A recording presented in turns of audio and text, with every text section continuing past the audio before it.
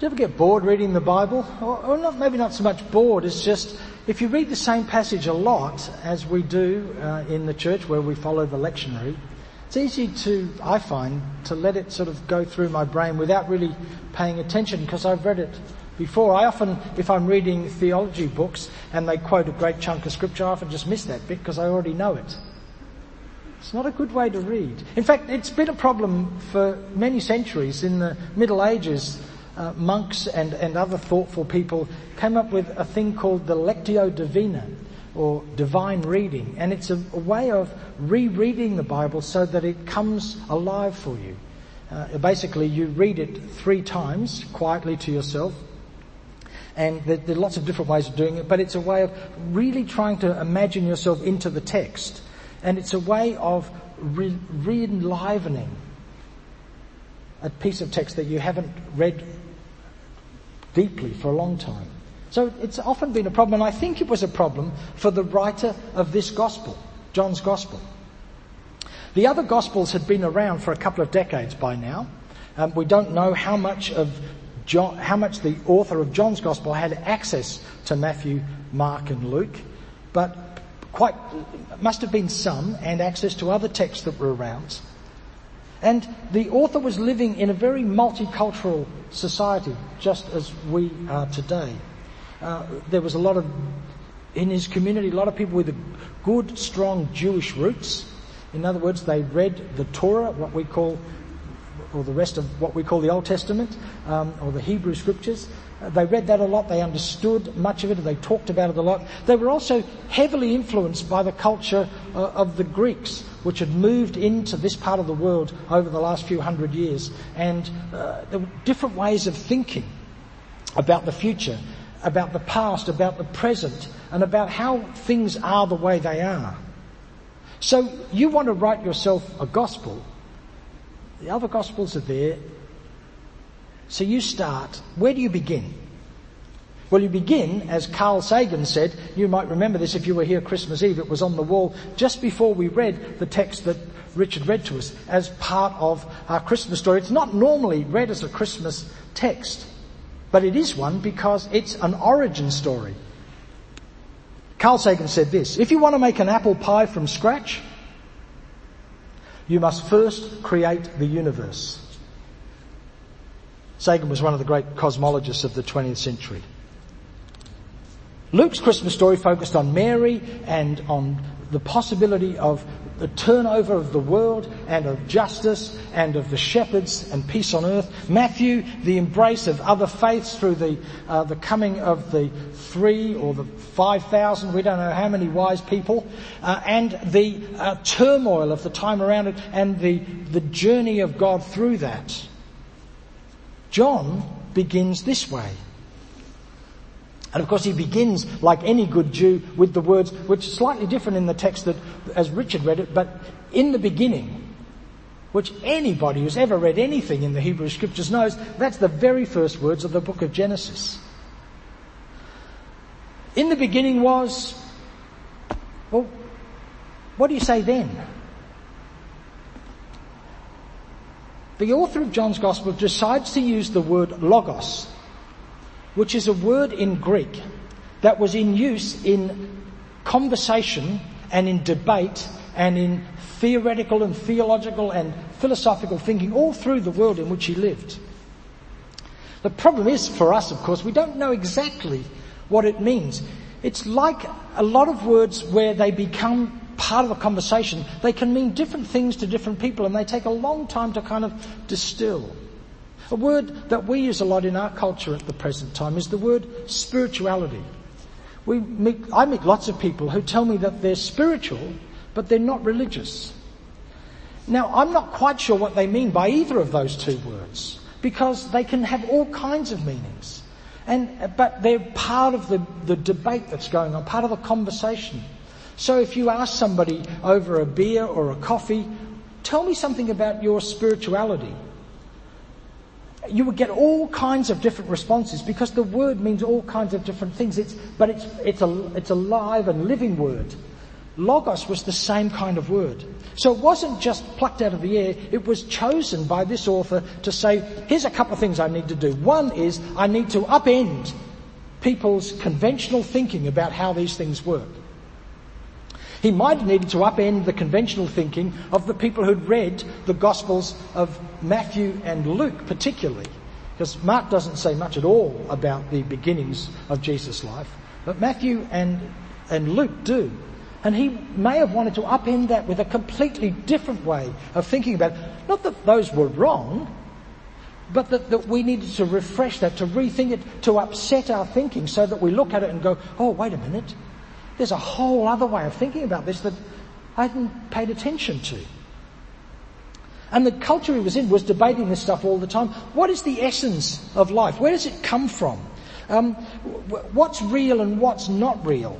Is the heart, the essence of life in the heart, is the term we use? Is it in the stomach? That was a big part of the debate. Is there such a thing called a soul that's kind of attached to but detached from the body? Is there more sort of an essence of a human being? These were live debates. Now we translate logos as word, which is a way of translating it. The problem is we've then thought that word meant the Bible. But it's very clear that the word is not a text written down, but something much more living. One way of understanding the word logos is that word is a kind of a combination of the thing being described and the very thing itself being present. So it's not an intellectual exercise. It's a little bit like talking about saying the word elephant, and immediately, the idea of an elephant comes into your mind, and it's big, and it kind of takes over all the space, and it's kind of changes the experience. If there was an actual elephant here now, it would sort of change everything, wouldn't it? Because they're so unbelievably huge, and when you get to see one in the zoo, they always surprise me as just how extraordinary they are and how graceful they appear to be. And so the word becomes something much more than just the idea. It becomes the very thing alive in itself.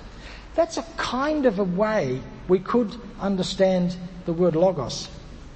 People have written about this forever. In fact, there are whole books just on that word logos. What it means, where it came from, the way it was used. It was used by a lot of philosophers, some Jewish philosophers, some Greek philosophers. There was a school of studying the idea of logos in the city of Alexandria, and a Jewish philosopher called Philo wrote a bit about it. And so you could do a couple of PhDs on this, no trouble at all, and still not exhausted.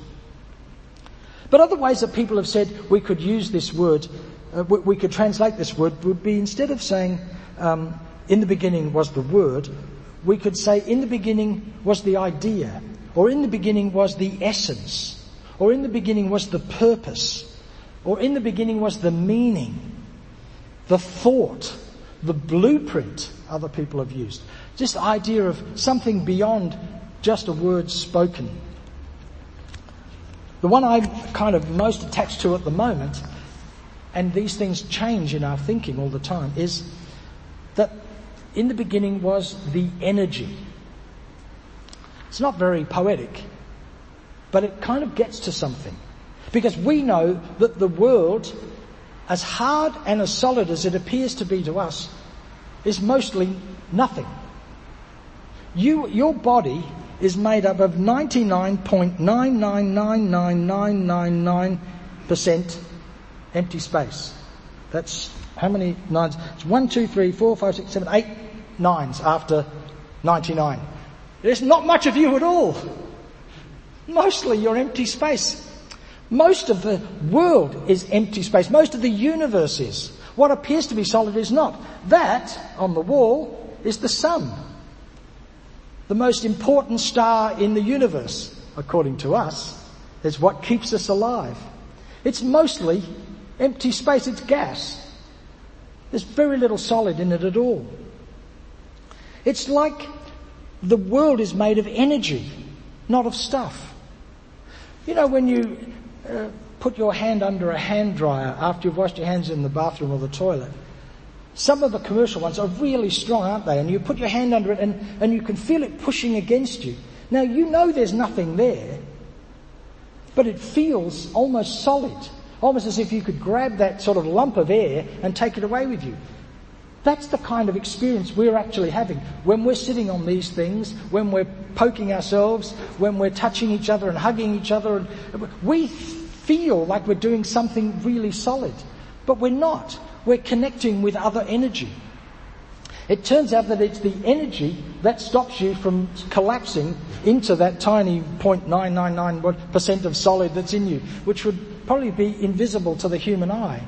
There's almost nothing there. What's keeping you together and apart is that energy. The energy in the electron is forcing the vacuum out so that it feels like there's energy, and the gravity in the universe, and particularly in our experience of it, is pushing us in, like it's making it feel like we're solid. But all of it is energy. The energy of creation that began in the Big Bang is making you at every moment, is making us at every moment. We're being remade all the time. Cells are dying very quickly. Your skin is regenerating itself about once a month. We're changing all the time. We know that. We know that the brain plasticity is telling us things we thought were not true, which is you can't teach an old dog new tricks. Turns out that's nonsense. Your brain is constantly malleable at every age and constantly available to find new ways of thinking and new ways of doing things, and is doing that all the time. You are not a static entity. None of us here are the people we were, those of us who were here last week, the same people in any sense at all. We're completely dynamic and changing. In the beginning was the energy.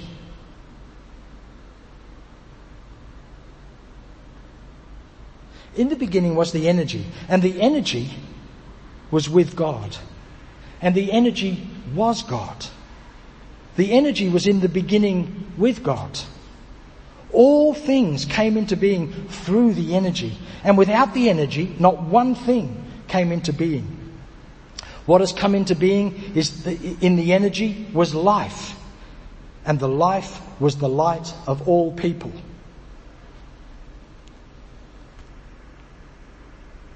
Here's some homework. When you get home, dig out a Bible, look it up online, read that passage that Richard read to us with another word in there. I've just read it to you with the word energy in there, because that's something that is making me rethink what it means to be me, and what it means to be me connected with the universe and connected with God. But put in other words there, some of them that I've just mentioned before. Let it filter through you and imagine what the author of this gospel wants you to experience about the coming of God into the world in Christmas. The coming of God into the world in a human being. And the most exciting thing about John's gospel is the constant insistence that coming into the being in a human being is also the same coming into being of every human being. That is, you are the baby born at Christmas. You are the child growing up. You are the adult filled with the spirit, experience, energy of God. That's the radical story John wants to tell us at Christmas. In the beginning was the energy, and the energy was with God, and the energy was God. So be it.